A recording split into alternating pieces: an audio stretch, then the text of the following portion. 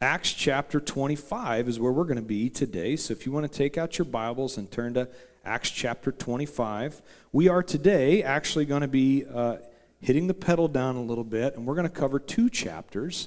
And the reason for this is because these chapters really go together. The story is contiguous. And so we're going to dig into chapter 25, and we're going to go all the way to the end of chapter 26, Lord willing, and I'm still going to try to get you out in time to get fried chicken and beat the Baptists. So that's our goal, to be able to do that. Now, little reminder as you're making your way to chapter 25, the story or the common theme we see in these last several chapters in the life of the Apostle Paul from chapter 21 through 28 is a theme of bondage. Now, I say a theme of bondage, but I've entitled the message today, The Stark Contrast. The reality we're going to see is there are some that appear to be in bondage that are actually free, and there are others that appear to be free that are actually in bondage. And so keep that in mind as we go through the scripture today. Now, chapter 21, we saw Paul being taken into a captivity. He's thrown into the barracks there in Jerusalem after a riot occurs when he is on the Temple Mount. In chapter 23, we see after Paul has testified to several different groups, both the Romans and the Sanhedrin, he gets transferred to Caesarea Maritima at the end of chapter 23. And last week in chapter 24, we were in Caesarea Maritima where he testified before Felix, the governor of this entire region of Judea. He was the proconsul, the man in charge that make the decision. And yet, what we saw is Felix could not make a decision. He struggled to decide whenever push came to shove. And in the words of one of the greatest worship bands of the 80s, if they just would have loved Jesus, Rush, if you choose not to decide, you still have made a choice. And so as Felix chooses not to decide, he still very much has made a choice. And it's a similar choice that Pilate had, and that was, what do I do with Jesus? And so he delayed, and he put it off, and he put his decision off until he no longer had the opportunity to make a decision. And so for Felix, he has now been removed from office, and a new person has come in, a guy named Festus, and he now is the governor over this area of Judea. And that's where we're going to pick up in chapter 25. Now, when Festus, verse 1, had come to the province, after 3 days he went up to Caesarea, or from Caesarea to Jerusalem. Then the high priest and the chief men of the Jews informed him against Paul, and they petitioned him, asking a favor against him that he would summon him to Jerusalem while they lay in ambush along the road to kill him. And so what we see is Festus is new into the office. He decides he's going to make a journey from Caesarea, where his home base is at, and he's going to go up to Jerusalem. Now, a little note for you as you begin to study through scriptures. Anytime a travel to Jerusalem is mentioned, you always go up. You never go down to Jerusalem, regardless of geography. And the reason for that is the Holy Spirit is weaving in this idea that we are always going up to Jerusalem. And what does the name Jerusalem mean but the peace of God, God's peace? And so as we go on our journey, we're always traveling up towards the peace of God. Maybe some of you have got the peace of God figured out. I'm still on the journey. And so this is the case when we see Jerusalem mentioned in the Bible. So Festus has taken charge. He's now there in Caesarea, and he wants to go check out the largest city in Israel, and he goes to Jerusalem. And here, as he's met by the high priest, a new guy actually, Ananias has passed away at this point, and the chief men, some 2 years after they had the trial for the Apostle Paul, they are still upset. They are still after the Apostle Paul. And I bring that up to say, this is what a root of bitterness looks like in our life. That if we do not walk through forgiveness, if we're not willing to deal with the things that we get so easily tripped up by, and even when we're legitimately harmed by this, unlike these guys, when we don't deal with that bitterness, it grows and it increases. And there's a lie from the pit of hell that says time cures all. The reality is time does not cure it. What cures it is walking through forgiveness. And so for these guys, they still have this hatred, this bitterness for Paul. Now, verse 4, but Festus answered that Paul should be kept at Caesarea, and that he himself was going there shortly. Therefore, he said, let those who have authority among you go down with me and accuse this man to see if there is any fault in him. And so the Holy Spirit here actually intervenes on Paul's behalf through an ungodly man. Festus doesn't believe in God whatsoever, and yet what would happen if he transferred Paul to Jerusalem is they were going to kill him along the way. And so it's interesting how the Holy Spirit puts people in our lives that the will of God can still be accomplished even through ungodly men. Now verse 6, and when he had remained among them more than 10 days, he went down to Caesarea, and the next day, sitting on the judgment seat, he commanded Paul to be brought. And when he had come, the Jews who had come down from Jerusalem stood about and laid many serious complaints against Paul, which they could not prove. And so these guys have essentially 2 years to gather additional evidence on Paul, and yet they gather none. There are no legitimate charges against the Apostle Paul even after this has taken place. Now, verse 8, while he answered for himself, now Paul is going to speak up, neither against the law of the Jews, nor against the temple, nor against Caesar have I offended in anything at all. But Festus, wanting to do the Jews a favor, answered Paul and said, are you willing to go to Jerusalem and there be judged before me concerning these things? And so Festus has a question. He wants a change in venue for the Apostle Paul. Are you willing now to go back to Jerusalem and actually face them in a trial? Now, verse 10. So Paul said, I stand at Caesar's judgment seat, where I ought to be judged. To the Jews I have done no wrong, as you very well know. For if I have an offender or have committed anything deserving of death, I do not object to dying. But if there is nothing in these things of which these men accuse me, no one can deliver me to them. I appeal to Caesar.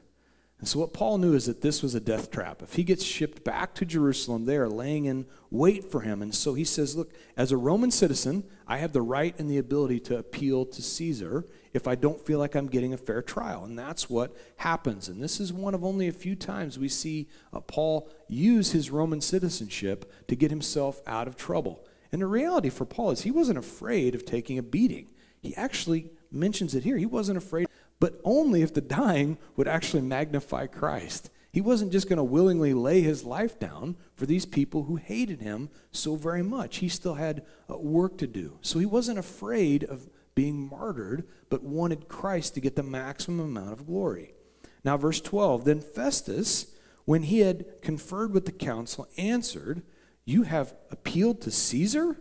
To Caesar you shall go. And so Festus meets with his buddies and he says, look, if you've appealed to Caesar, we're going to ship you off. And isn't it interesting here again for the second time is Festus, who doesn't believe in God, and yet the will of God is actually being done by this ungodly man.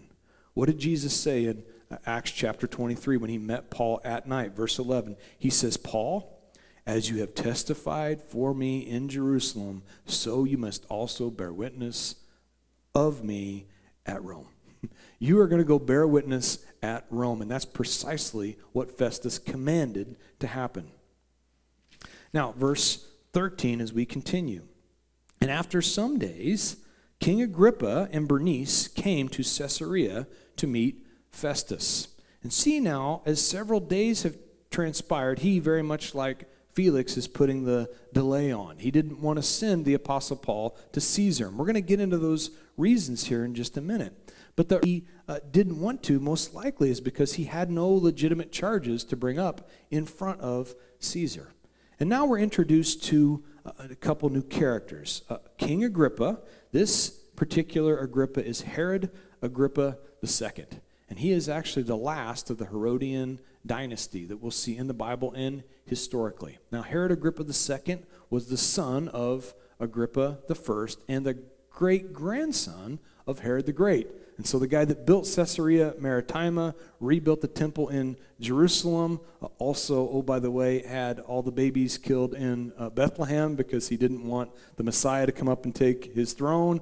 Not a particularly great-grandpa. So if you've struggled with some of your family members, you probably didn't have a Herod somewhere in the lineage. Now, as we see Herod Agrippa II come about, he shows up with someone else. He comes with Bernice, is what she is known as. Now, Agrippa II is also a brother to a lady we saw last week named Drusilla.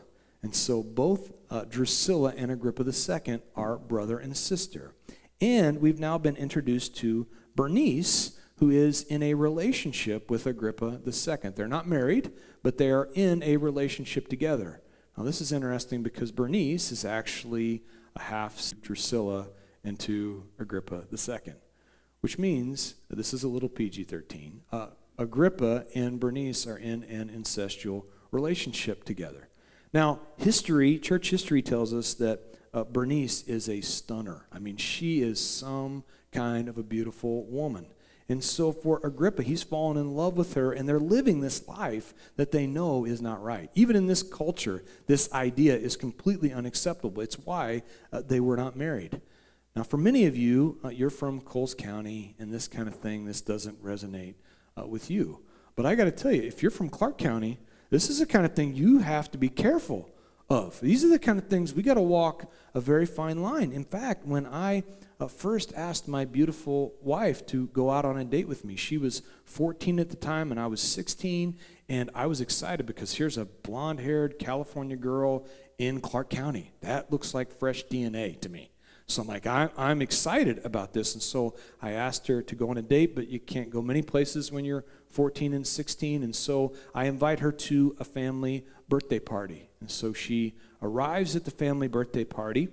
And while we're there, she asks a very good question. She said, hey, what are Camille and Rusty and Brighton and Brennan and Reagan doing here? And I said, well, they're my cousins. And I see it drain out of her face. And she said, wait a minute, they're my cousins. Like, uh-oh, now wait a minute, now we've got a problem here. And so for her, she's panicked because she thinks now she's dating her cousin, and I'm panicked because I finally got a blonde-haired girl to talk to me. I didn't care that she was my cousin. I'm like, look, we can get past the details, babe. This isn't that big a deal. I mean, minor. But she was in a full-out panic. And thankfully, we were able to work, thanks to grandmothers and proper genealogies, we found out that through marriage, we were both related to opposite sides of that family. And so all was well, but it did take her a good week to talk to me, just to make sure that we weren't, in fact, cousins. I say all that to say that these are taboos, right? These are things that we know we have to avoid in our relationships. And so for Bernice and Agrippa, there's a lot of controversy that surrounds their relationship. Man, I hope Angela doesn't listen later. Okay, verse 14. And when they had been there many days, Festus laid Paul's case before the king, saying, there is a certain man left a prisoner by Felix, about whom the chief priests and the elders of the Jews informed me when I was in Jerusalem, asking for a judgment against him. To them I answered, it is not the custom of the Romans to deliver any man to destruction before he meets the accusers face to face or to get a fair trial, and has the opportunity to answer for himself concerning the charge against him. Verse 17, therefore, when they had come together without any delay, the next day I sat on the judgment seat and commanded the man to be brought in. And when the accusers stood up, they brought no accusation against him of such things as I supposed. But, verse 19, had some questions against him about their own religion and about a certain Jesus who had died, whom Paul affirmed to be alive. And because I was uncertain of such questions, I asked whether he was willing to go to Jerusalem and there be judged concerning these matters. But when Paul appealed to be reserved for the decision of Augustus, I commanded him to be kept till I could send him to Caesar. And so Festus has a problem on his hands. He cannot understand these charges. He doesn't understand the Jewish faith. He doesn't understand Christianity. And he certainly doesn't want to send Paul to Caesar without some legitimate charges. You wouldn't want to go to your boss with an issue without it being well-defined. And so this is the case that Festus has got against him. He's asking Agrippa to step in and help him. Now, verse 22, and then Agrippa said to Festus, I also would like to hear the man myself. Tomorrow, Festus replied, you shall hear him. And so Agrippa has a particular fascination and interest in hearing the Apostle Paul. For the Herods, they have this sordid relationship with the Jews. They have this back and forth where they're interested, they want to study Judaism, and yet, like his great-grandfather, they're busy putting them to death. Or like his father, Agrippa I, is ordering the beheading of James, the first apostle, to be martyred. And so they have this back and forth, and yet they have this fascination with the Hebrew Scriptures and with Judaism. And so Agrippa wants to speak to the Apostle Paul. So verse 23, the next day when Agrippa and Bernice had come with great pomp and had entered the auditorium with the commanders and the prominent men of the city, at Festus's command, Paul was brought in. And so they gathered together in the amphitheater. I didn't point it out on the early slides, but down at the bottom right, and I brought it up last week, that is a picture from the amphitheater that still exists to this day, at least portions of it, in Caesarea Maritima. And so a huge auditorium that seated upwards of 5,000 people, and Paul was going to appear on trial there. This is like reality TV, ancient Israel style. And so everybody shows up to watch the reality TV show, and Paul is brought out, but first you have Bernice and Agrippa, and they've got the robes on, and man, the nines. It's a red carpet kind of an affair for these guys. Now, verse 24, and Festus said, King Agrippa, and all men who are present with us, you see this man about whom the whole assembly of the Jews petitioned me, both at Jerusalem and here, crying out that he was not fit to live any longer. But when I found that he had committed nothing deserving of death and that he himself had appealed to Augustus, I decided to send him. And so Festus is again admitting there's no substantial charges against the Apostle Paul, and so he is going to have to send him to, as he mentions here, Augustus. And now, some of you are history buffs and you enjoy this kind of thing. I want to point out that Augustus, after the original Caesar Augustus, had become a title of sorts. And so it had been passed down, sort of like Herod's title, to mean the august one or the strong one. And so it was passed down through multiple Caesars, but this particular Caesar's name was Caesar Nero. And so he's sending him to Caesar Nero in verse 26. And I have nothing certain to write to my Lord concerning him.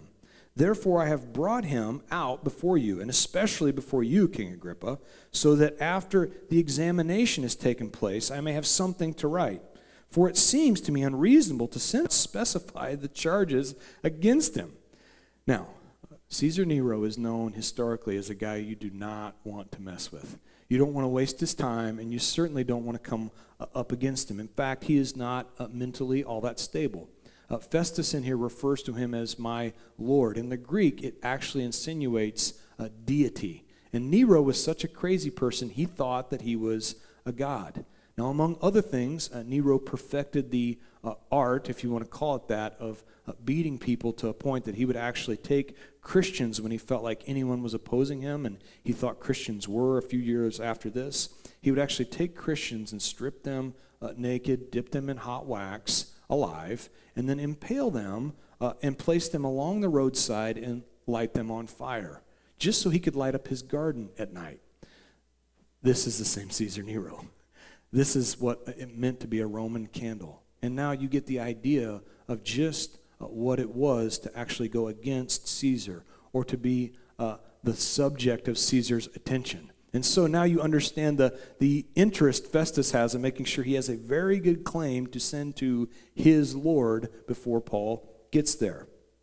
Now, chapter 26, we continue. And then Agrippa said to Paul, you are permitted to speak for yourself. And so Paul straightened and answered for himself. I think myself happy, King Agrippa, because today I shall answer for myself before you concerning all the things which I am accused by the Jews. In verse 3, especially because you are expert in all customs and questions which have to do with the Jews. Therefore I beg you to hear me patiently. Now, in these first few verses, you could ask yourself a question, is Paul buttering up King Agrippa? And I would submit to you, based on his track record of not buttering up anybody, Paul telling the truth, how he sees it, is that he was not flattering Agrippa, but in fact, Agrippa did have a great knowledge of Scripture and tradition and culture. Remember, his family had been studying them for generations, and so he had a tremendous amount of knowledge, but what Agrippa lacked was wisdom.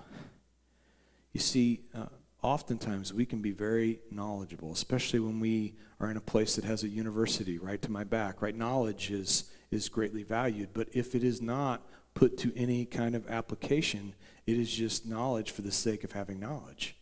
That wisdom is knowledge applied.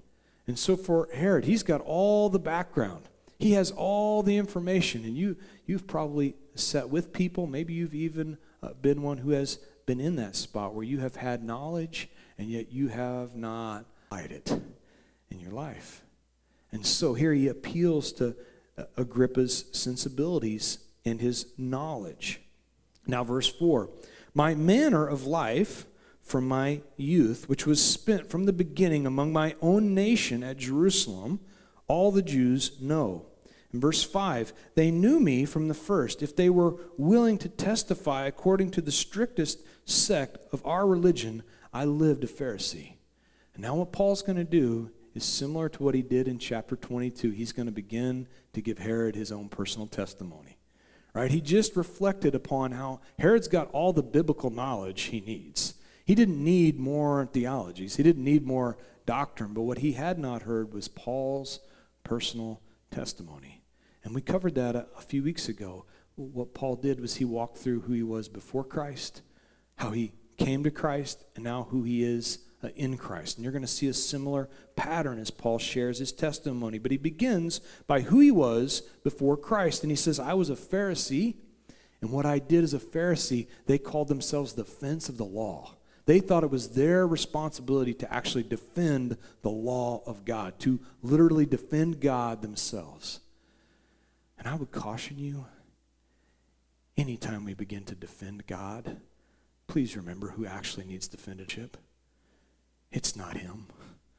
So many times anger and frustration and vile things come out of us because we think, we've convinced ourselves, I'm going to protect God. When reality is, I'm the one that needs protected. And so here for Paul, as he was a Pharisee, he'd gotten it all backwards. And what did it lead to? It led to death and destruction and hatred and anger because God never needed defended. Saul Tarsus did. Now, in verse 6, as he continues, he says, and now I stand and am judged for the hope of the promise made by God to our fathers. I am now standing here because I have a hope, and the hope is in a promise made by God to our forefathers. And if you want to look at where that hope all starts, it actually starts in a moment where everything is completely hopeless. Right after the fall of mankind, Adam and Eve, and this thing looks really jacked up. Like there's no way mankind is going to be able to possibly make their way through this. And what we see is this promise of God in Genesis chapter 3, the very beginning of their Hebrew scriptures, and what God is prophesying now to Adam and Eve and to Lucifer. He says, and I will put enmity between you and the woman, between yours and her. Your Bible should have a capital S, seed. He, capital H, shall bruise your head, and you shall bruise his, capital H, heel. The promise of a Savior. The promise of the seed of hope that we actually needed. It existed at the beginning of their scriptures, and it continued. The thread of the Messiah, the thread of Jesus Christ, existed all the way through. All the way through until we see the birth of Christ. Now, verse 7. And to this promise, our 12 tribes, earnestly serving God night and day, hope to attain. For this hope's sake, King Agrippa, I am accused by the Jews. Why should it be thought incredible by you that God raises the dead? This is his question to Agrippa. Looking through your Old Testament text, we know you've studied it, you've got tremendous knowledge. Why is it, as you look at that text, so hard to believe that God cannot raise from the dead? Why is that so difficult to believe? And yet then I challenge myself and my situation. Why do I so often forget what Hebrews 13:8 says is that Jesus Christ is the same yesterday, today. I forget that he can do these things. Or if I don't forget that he can, here's the other side of it. I oftentimes question, but will he? I believe that he can, but will he intervene in this spot? Will he step in? And really, as I'm asking that question, God, will you step in? Will you change the course of this? What I'm really saying, or what I'm really questioning is, do I trust him?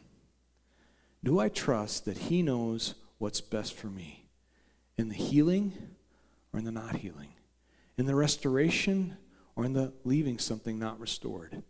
In the job that I was banking on or in the job that does not come about? Do I trust that he has my best interest in mind regardless in every single situation?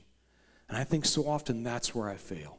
That's where I fumble. I don't trust that God has my best interest in mind, that he doesn't know as well as I do how this situation should go. And yet time and time again, what have you found in your life?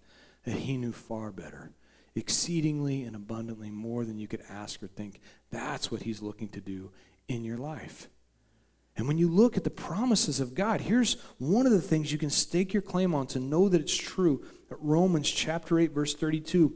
This is what Paul says in one of the most famous chapters in the entire New Testament. He says in verse 32 of Romans, he says, he, speaking of God, who did not spare his own son, but delivered him up for us all, how shall he not with him also freely give us all things? I question God if he has my best interest in mind, and yet, what has he already done for me? While we were yet sinners, Christ died for us. He gave everything for us already. So why then do I question him? What Paul's saying is, why would he, if he's going to put his absolute best foot forward when we weren't doing diddly squat for him, why should we now question him? Why would he not freely give you exactly what you need? Even in the test, even in the trial, even in the challenge, he's shaping us every single step of the way. And so the real question for us is actually one of faith. Do I believe it? Do I believe? Now, verse 9 as we continue. And indeed, I myself thought that I must do many things contrary to the name of Jesus of Nazareth.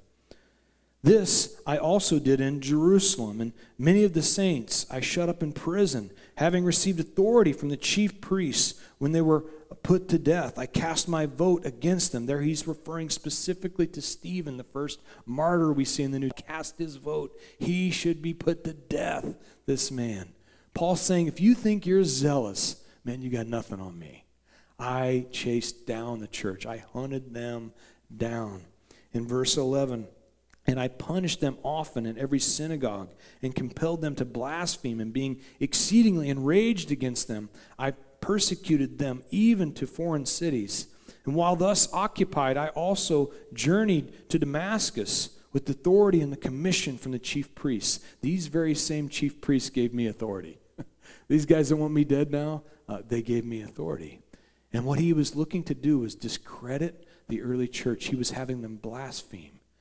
Understand that the enemy always wants to discredit the messenger, because when he does, he discredits the message. That oftentimes, when you see shame brought about on the messenger, the enemy loves that because it discredits the message. That's what Paul was up to, forcing them to blaspheme. Now, verse 13. And at midday, O king, along the road headed to Damascus now, I saw a light from heaven, brighter than the sun, shining around me and those who journeyed with me. And when we had all fallen to the ground, I heard a voice speaking to me, saying in the Hebrew language, Saul, Saul, why are you persecuting me? Is it hard for you to kick against the goads? And so Paul shared miraculous conversion on the road to Damascus. And what the Lord says is, Saul, isn't it hard to kick against the goads? And what a goad was a farmer, as he was plowing his field, he would have a team of oxen out in front of him, and this was a sharp stick or a spear that he would hold directly behind the oxen's hindquarters. And when the oxen got off track a little bit, give him a little jab. When he tried to kick back, he's kicking back into this sharp stick. And what God's saying is, look, Paul, I wasn't forcing you to do anything, but you got a real sore buttocks right now, don't you? I mean, you have jabbed yourself enough times. Doesn't it hurt a little bit? Isn't it hard to sit down? You've been poked and prodded so many times. This is what the Lord is saying. Now, in verse 15, and so I said, who are you, Lord? And he said, I am Jesus, whom you are persecuting. But rise and stand on your feet, for I have appeared to you for this purpose, to make you a minister and a witness, both of the things which you have seen and the things which I will yet reveal to you. And I will deliver you from the Jewish people as well as from the Gentiles to whom I now send you. And so Paul gets his command to go out and be an apostle to the Gentiles. What the Lord says is, I've done this so that you can be a witness to the entire world. And so Paul is now called into ministry. 18 is he continues, and to open their eyes in order to turn them from darkness to light, from the power of Satan to God, that they may receive forgiveness of sins and an inheritance among those who were sanctified by faith in me. Paul's calling was for him to go be a witness to the world that was around him. But the calling was there so that he could actually bring others to Jesus. This is the same thing that Jesus says in Acts chapter 1, verse 8. We studied it months and months ago. What does Jesus say? He says, I'm going to give you power so that you can go and be a witness to Jerusalem, to Judea, to Samaria, to the ends of the earth. You're not getting any kind of power just for your own good. You're getting power to go and be specifically a witness for me. This is the same thing Paul gets. I'm giving you this calling so that you can go and be a witness and to testify. The same calling is true in each of our lives. Maybe you haven't been called into ministry by him knocking you off of a horse and blinding you for 3 days. And yet this is the same call. It's what is your sphere of influence? What position has he put you in, the people he's put you around, so that you can lead people from death to life? That's all the more complicated the message actually needs. It appears you're struggling because you're dying. Let me share with you about life. Let me speak to you about what it looks like to have life. And by the way, if you've ever wondered why it is we come to church, why do we come to church? Oftentimes it gets thrown out. We come to church so people can get saved. That's wonderful. I'd love for people to get saved in church. That's fantastic. But that's not the reason we're here. We're here, I'm here. Ephesians chapter 4, verse 12 says, to equip the saints for the work of the ministry. That's you. That's me. It's to give you weapons, to give you abilities, to give you thoughts and things to challenge yourself to actually go out and do ministry. You've got connections and people you're tied in with that I can never get in to speak to. These are folks that you can actually be a part of their lives. But we have so often overcomplicated this simple message, especially in church, that we now don't even understand what our vision is. It's the same vision as the Apostle Paul had, to lead people from darkness to light, from Satan to Jesus. That's all the harder it has to be. Now, continuing, before my blood pressure gets up, verse 20, but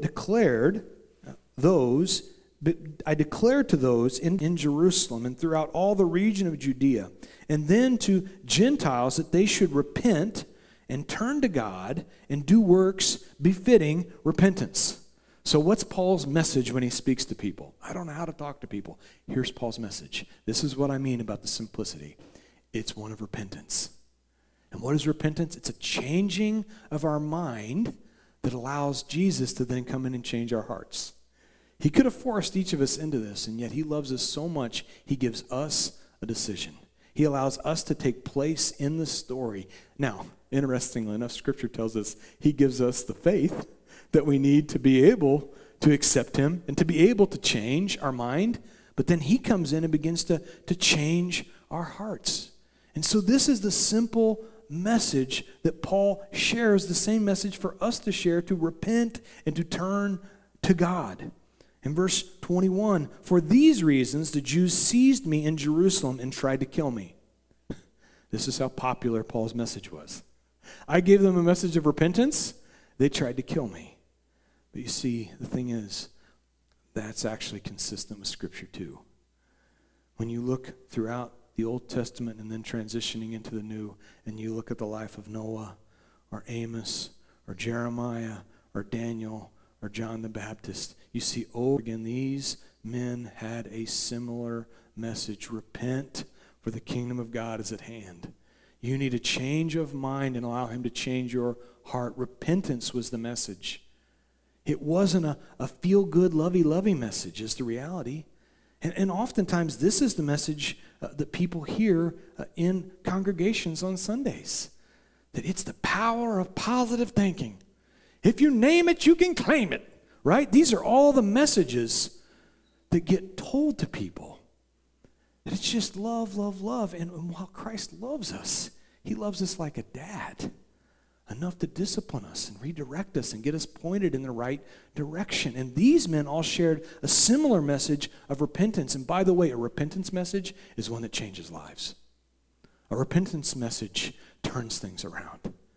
And when you look at it back in the New Testament, at Luke chapter 18, this is Jesus sharing about what it looks like for those that want the lovey-lovey, feel-good message. I want to sit in a pew, and I just want to feel good about me. Thank you, Pastor, for making me feel good about me as I go out on my day.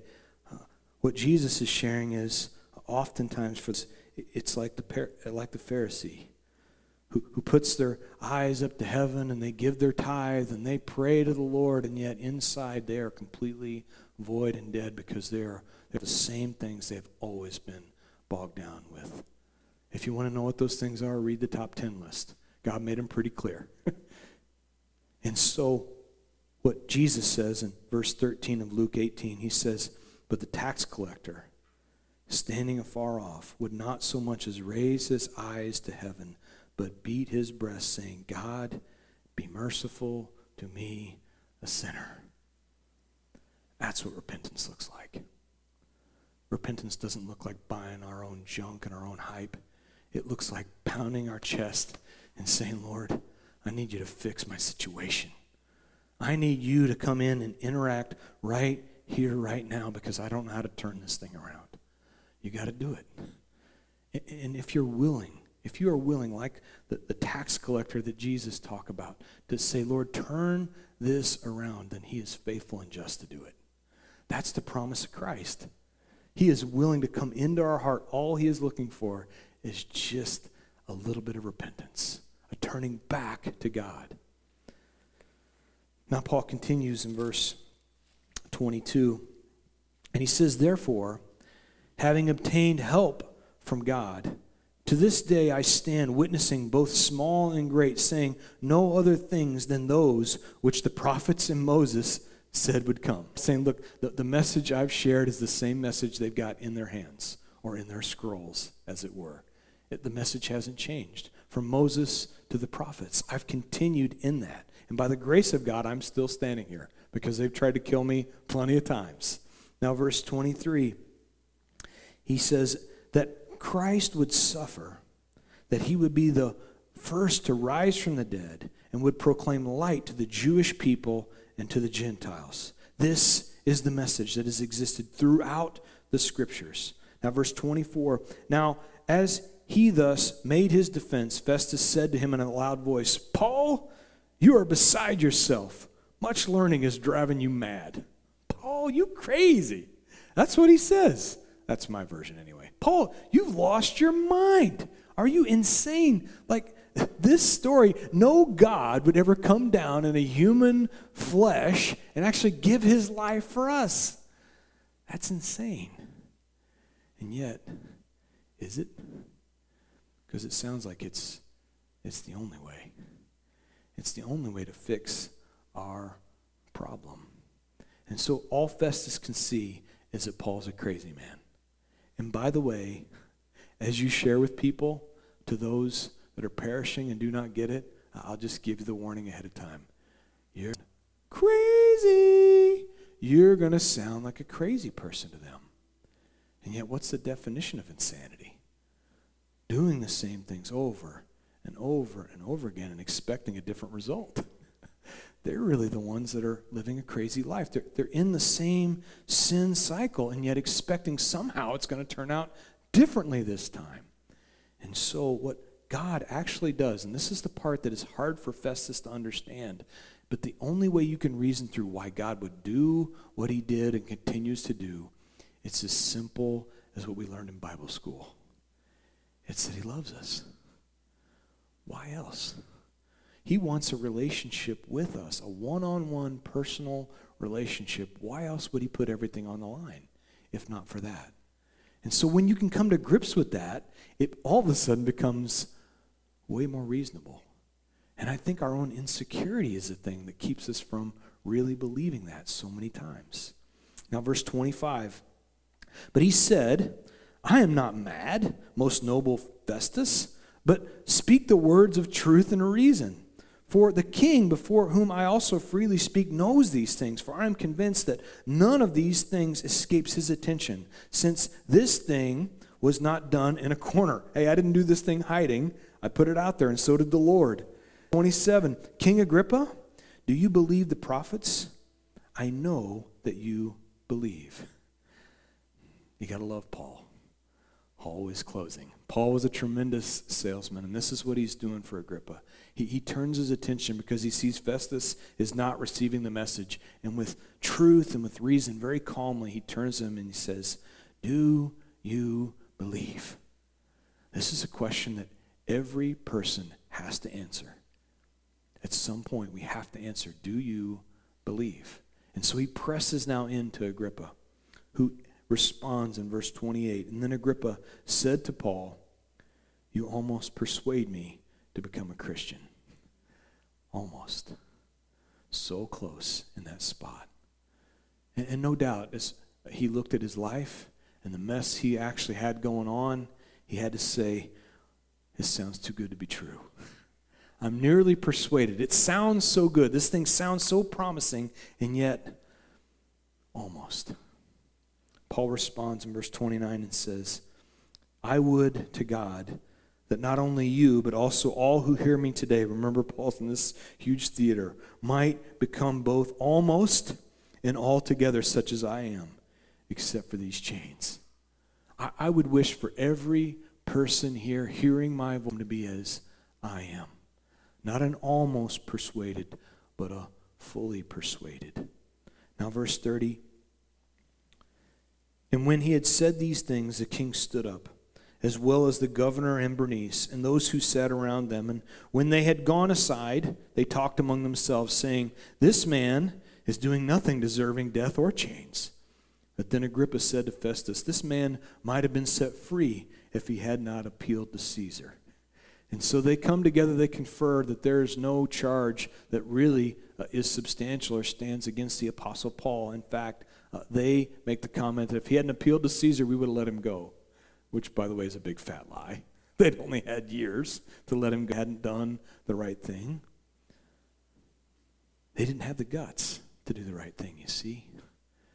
And this is what happens when we don't have a clear conscience. We don't have a boldness. These men's consciences were seared. They were disturbed, and so they could not be bold to stand for their faith. So oftentimes this is the case when it comes to our boldness. And we go, I don't know that I can have a boldness. I would question you. What is going on in your conscience? What is going on in your psyche? Perhaps it's just insecurity and self-doubt. Well, here's the reality. Jesus died for all that. He's already made you completely free. And so in our story today, what we really have is a contrast, a very stark one between two different characters. We've got the contrast on the one end of Agrippa and Bernice. On the outside, beautiful. I mean, they had it going on. They were decked out to the nines, and yet inside, they were living the hellish prison of sin.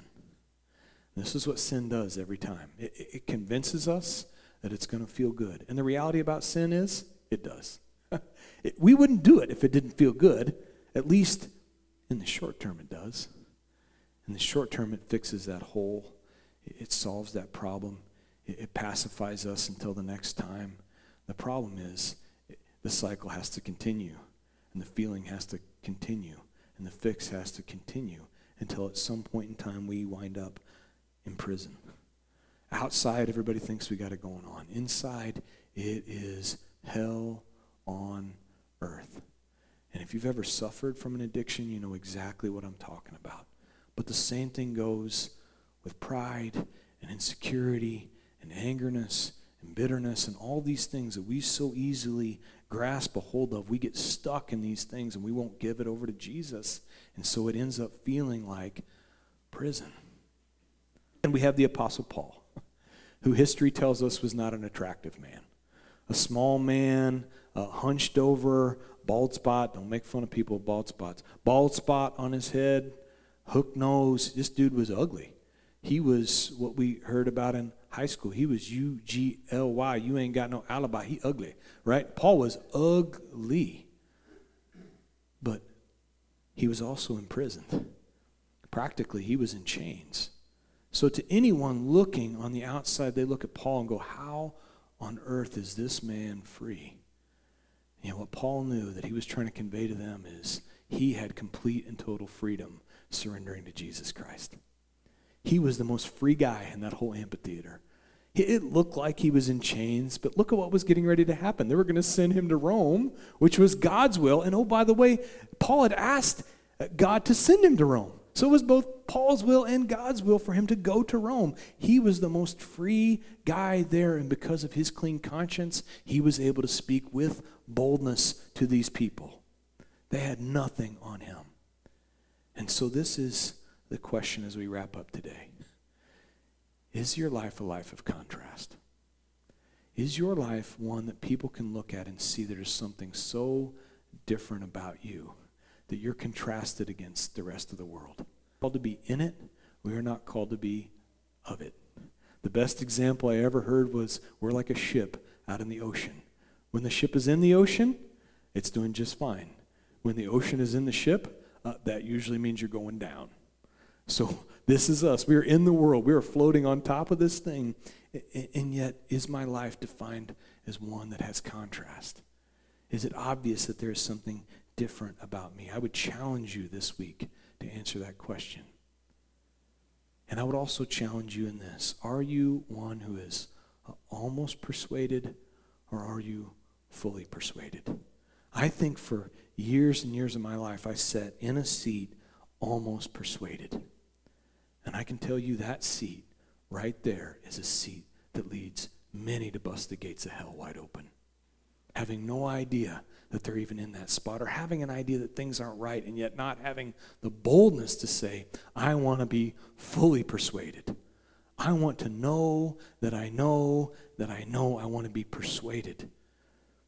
What the Apostle Paul says as we close in Romans chapter 8, go back there one more time. Paul says, for I am persuaded. I am persuaded that neither death, nor life, nor angels, nor principalities, nor things present, nor things to come, nor height, nor depth, nor any created thing shall be able to separate us from the love of God, which is in Christ Jesus our Lord. That's the promise for the fully persuaded. That there is literally nothing this world or any spirit can throw at you.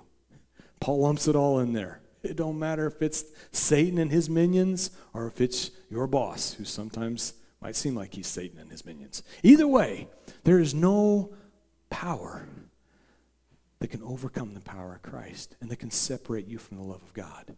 Being fully persuaded.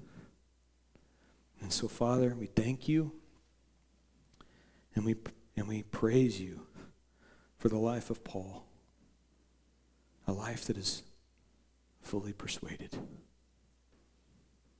Lord, would you please help us to be a people that is fully persuaded? It's scary to go into situations where we're not sure we have the authority to speak or the courage to speak or the boldness to speak. Would you please, as David said, create in me a clean heart, O God. Create in us a clean heart so that when we share, we know that we are sharing on behalf of the one, capital O, that loves the people we're sharing with, to see them go from darkness to light, child of Satan to child of God. There's nothing more glorious or miraculous than to see someone accept Jesus, to accept you. Lord, give us boldness. Help us to understand that's the reason we're here. That if we were only here to accept you and believe in you, then it would be best for you to take us home, to be with you right now. And Lord, there are lots of times we would like that very much. But the fact that we're here is because our work is not done. The work you would have done in us is not complete. There are those who need us to witness of you and for you, to minister to those around us. Thank you for the people you put us into contact with. Lord, there are some, and we're thinking of them right now, they are hard to deal with. Sometimes they're in our family, sometimes they're our friends, sometimes they're our coworkers, and man, we do not want to have that conversation, and yet, Lord, you've put them in our care. Give us the ability to speak. Help us to live a life that is on fire and fully persuaded with the knowledge of how much you love us. Pray all this in Jesus' name. Amen.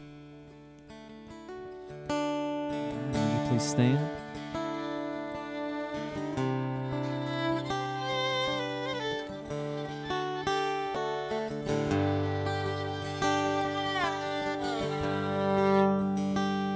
You've been walking the same old road for miles and miles. You've been hearing the same old voice, tell the same old lies. If you're trying to fill the same old holes inside, there's a better life. There's a better life. If you got pain, he's a pain taker. If you feel lost, he's a way maker. If you need freedom or saving, he's a prison shaking savior. If you got chains, he's a chain breaker. We've all searched for the light day in the dead of night. We've all found ourselves worn out from the same old fight. We've all run to things we know that just ain't right. But there's a better life. There's a better life. If you got pain, pain taker. If you feel lost, he's a way maker. You need freedom or saving, he's a prison shaking savior. If you got chains, he's a chain breaker. If you believe it, if you receive it, if you can feel it, somebody testify. If you believe it, if you receive it, if you can feel it, somebody testify. You got pain, he's a pain taker. And if you feel lost, he's a way maker. You need freedom or saving, he's a prison shaking savior. If you got chains, he's a chain breaker. And the church says, amen. Amen. Thank you, guys. I know we went a little long this week, so thank you for the grace that's involved in that. I'll be praying for you guys continuing. As you pray about what it looks like to be and be challenged, I want to encourage you to find accountability. Find accountability with people you can connect with, people you can trust in your life. For all of us, we all need Paul and we need a Timothy. We need someone that we're investing in, and we need someone to invest in us. We need accountability. We need people to push us. So I'm thankful for those people in my life. I pray that you guys would have those in your own. So God bless you guys as you go about your week. If you need prayer, I'll be hanging around.